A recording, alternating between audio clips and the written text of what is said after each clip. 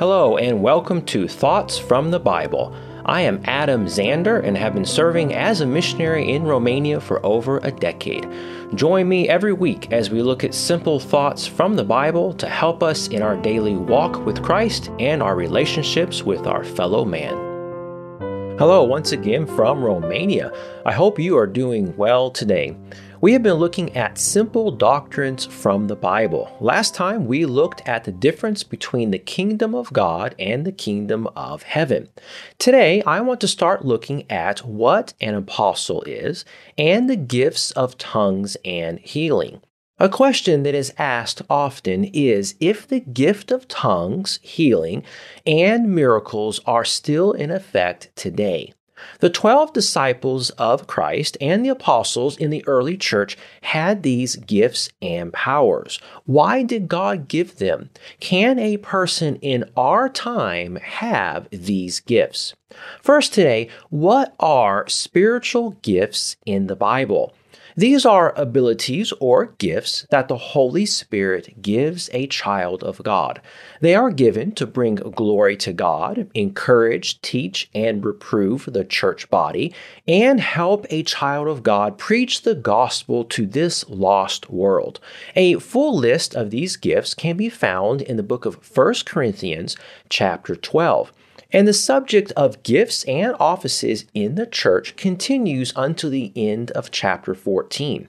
The Bible begins this subject with, "Now concerning spiritual gifts, brethren, I would not have you ignorant," in 1 Corinthians chapter 12, verse 1, and ends with, "Let all things be done decently and in order," in chapter 14, verse 40. The 9 spiritual gifts given in 1 Corinthians chapter 12 are, first, the word of wisdom, then the word of knowledge, faith, gifts of healing, the working of miracles, prophecy, discerning of spirits, divers kinds of tongues, and interpretation of tongues. In addition to these spiritual gifts, there are offices or positions in the body of Christ. And they are apostles, prophets, and teachers. Other offices in the church would be a pastor, an elder, a deacon, and so on. Some of these gifts are still available to a child of God now, and some are not. For example, the office of an apostle no longer exists, and the gifts of tongues and healing are no longer needed. God can help you learn a new language, which is tongues, and you may even have a talent for it.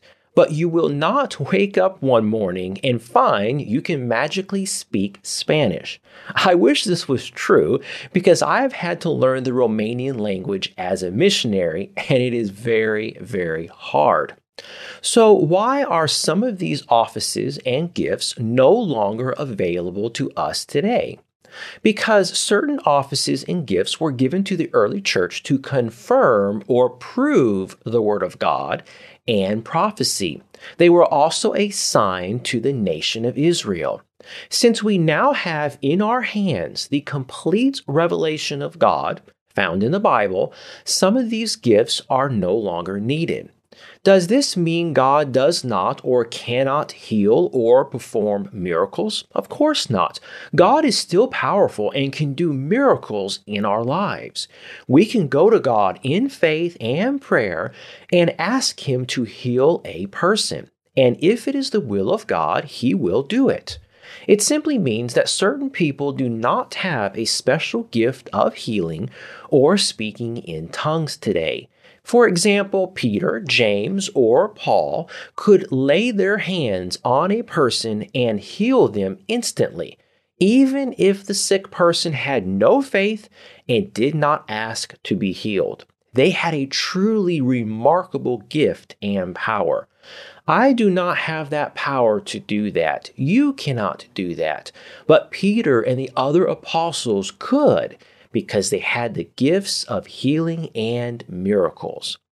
Many preachers say they can heal people by laying hands on a person. The reality, the truth, is that they do not have the power or gift to heal a person. Why were these gifts given to the church, and how are we to use them? Does the Holy Spirit give us these spiritual gifts so we can have a special position or receive honor in the church? No. The Bible tells us clearly why they were given. Let's read a few verses in 1 Corinthians chapter 14. 1 Corinthians chapter 14, verses 1 through 3. Follow after charity and desire spiritual gifts, but rather that ye may prophesy. For he that speaketh in an unknown tongue speaketh not unto men, but unto God, for no man understandeth him. Howbeit in the Spirit he speaketh mysteries. But he that prophesieth speaketh unto men to edification and exhortation and comfort. And then verse 12, even so ye, forasmuch as ye are zealous of spiritual gifts, seek that ye may excel to the edifying of the church. And then one more time in verse 31, for ye may all prophesy one by one, that all may learn and all may be comforted. Spiritual gifts are given to edify, exhort, and comfort the local church.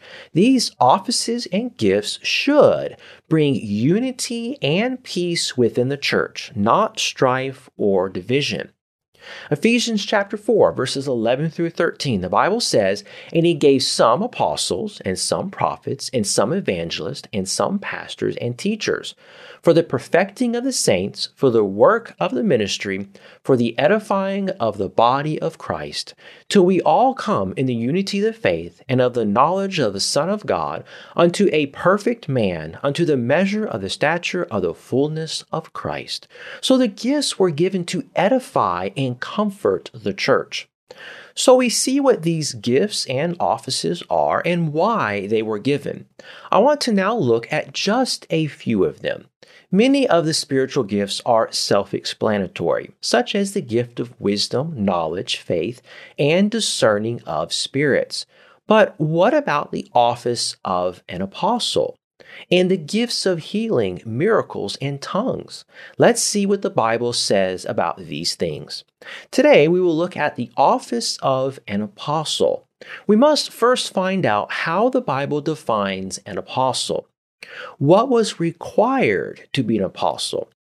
My method of finding this out is very simple. I do a search in the Bible for every instance of the word apostle.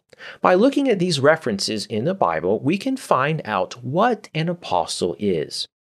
How many apostles were in the early church? We do not know the exact number, but here is what we do know. First, we have the 12 apostles in Acts chapter 1. Later in Acts and other New Testament books, we find about 8 or 9 other possibilities. This would include Paul, Barnabas, Apollos, and others. So that's about 20, but there could have been much more. These apostles were filled with the Spirit of God and had the apostolic signs and wonders. In Acts chapter 1, the 11 apostles needed to find a 12th apostle to replace Judas. What were the requirements to be considered for this specific office? Let's see. Acts chapter 1, verses 21 through 25.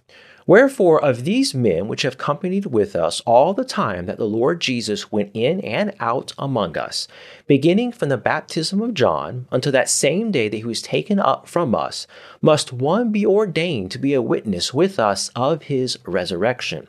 And they appointed two, Joseph called Barsabbas, who was surnamed Justus, and Matthias. And they prayed and said, Thou, Lord, which knowest the hearts of all men, show whither of these two thou hast chosen, that he may take part of this ministry and apostleship, from which Judas by transgression fell, that he might go to his own place. The requirements were, first, they had to have seen and walked with Jesus in person from the beginning of his ministry. Second, they had to be a witness of his resurrection. Now, these were unique requirements to this specific situation, but it sets a pattern for the requirements of an apostle. Let's continue searching the Bible for the qualifications of an apostle. The first requirement of an apostle was seeing Jesus in person. We saw that in Acts chapter 1, but it continues with the apostle Paul as an example. Let's read 1 Corinthians chapter 9, verses 1 and 2. Am I not an apostle? Am I not free? Have I not seen Jesus Christ our Lord? Are not ye my work in the Lord? If I be not an apostle unto others, yet doubtless I am to you. For the seal of my apostleship are ye in the Lord. So the apostle Paul had seen Jesus Christ. We see this again in 1 Corinthians chapter 15, verses 3 through 9. For I delivered unto you first of all that which I also received, how that Christ died for our sins according to the Scriptures, and that he was buried, and that he rose again the third day according to the Scriptures, and that he was seen of Cephas, then of the 12. After that he was seen of about 500 brethren at once, of whom the greater part remain unto this present, but some are fallen asleep. After that he was seen of James, then of all the apostles. And last of all he was seen of me also, as of one born out of due time. For I am the least of the apostles, that I am not meet to be called an apostle, because I persecuted the church of God. So the first requirement of an apostle is they must have seen the Lord Jesus Christ in the flesh. The second requirement of an apostle is the performing of miracles, signs, wonders, and mighty deeds. They brought people back from the dead, healed the sick, venomous snakes could not harm them, and they performed many other wonders. Can you and I do these things today? No, we cannot. Anyone today who claims they are an apostle should be able to perform wonders and miracles. And they can't. Let's read 2 Corinthians chapter 12, verses 11 and 12. I am become a fool in glorying. Ye have compelled me, for I ought to have been commended of you. For in nothing am I behind the very chiefest apostles, though I be nothing. Truly the signs of an apostle were wrought among you in all patience, in signs and wonders and mighty deeds. So the sign of an apostle is signs, wonders, and mighty deeds. Notice in Acts chapter 2 that wonders and signs were done by the apostles. It was proof of their apostleship. Let's read Acts chapter 2, verses 42 and 43.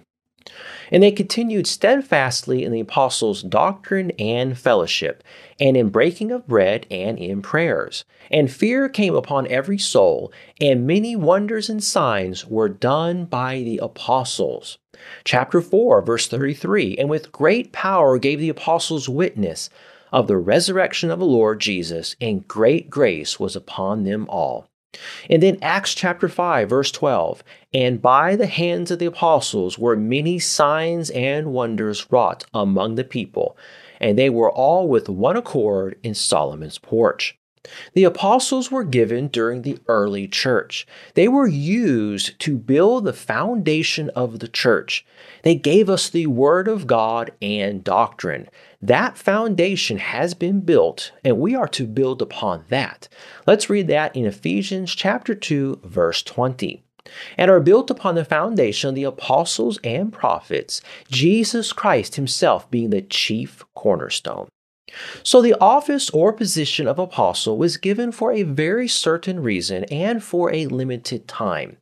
The apostles were given to confirm or prove the Word of God and lay a foundation for the church. Many today claim they are apostles, but they do not and cannot meet the requirements we find in the Bible. I hope this short introduction about gifts and lesson about apostles was a help and blessing. Next time, we will look at the gift of tongues in the Bible. What are tongues in the Bible, and is the gift of tongues still in effect for today? We will find out next time. Thank you for listening, and I hope you have a blessed day.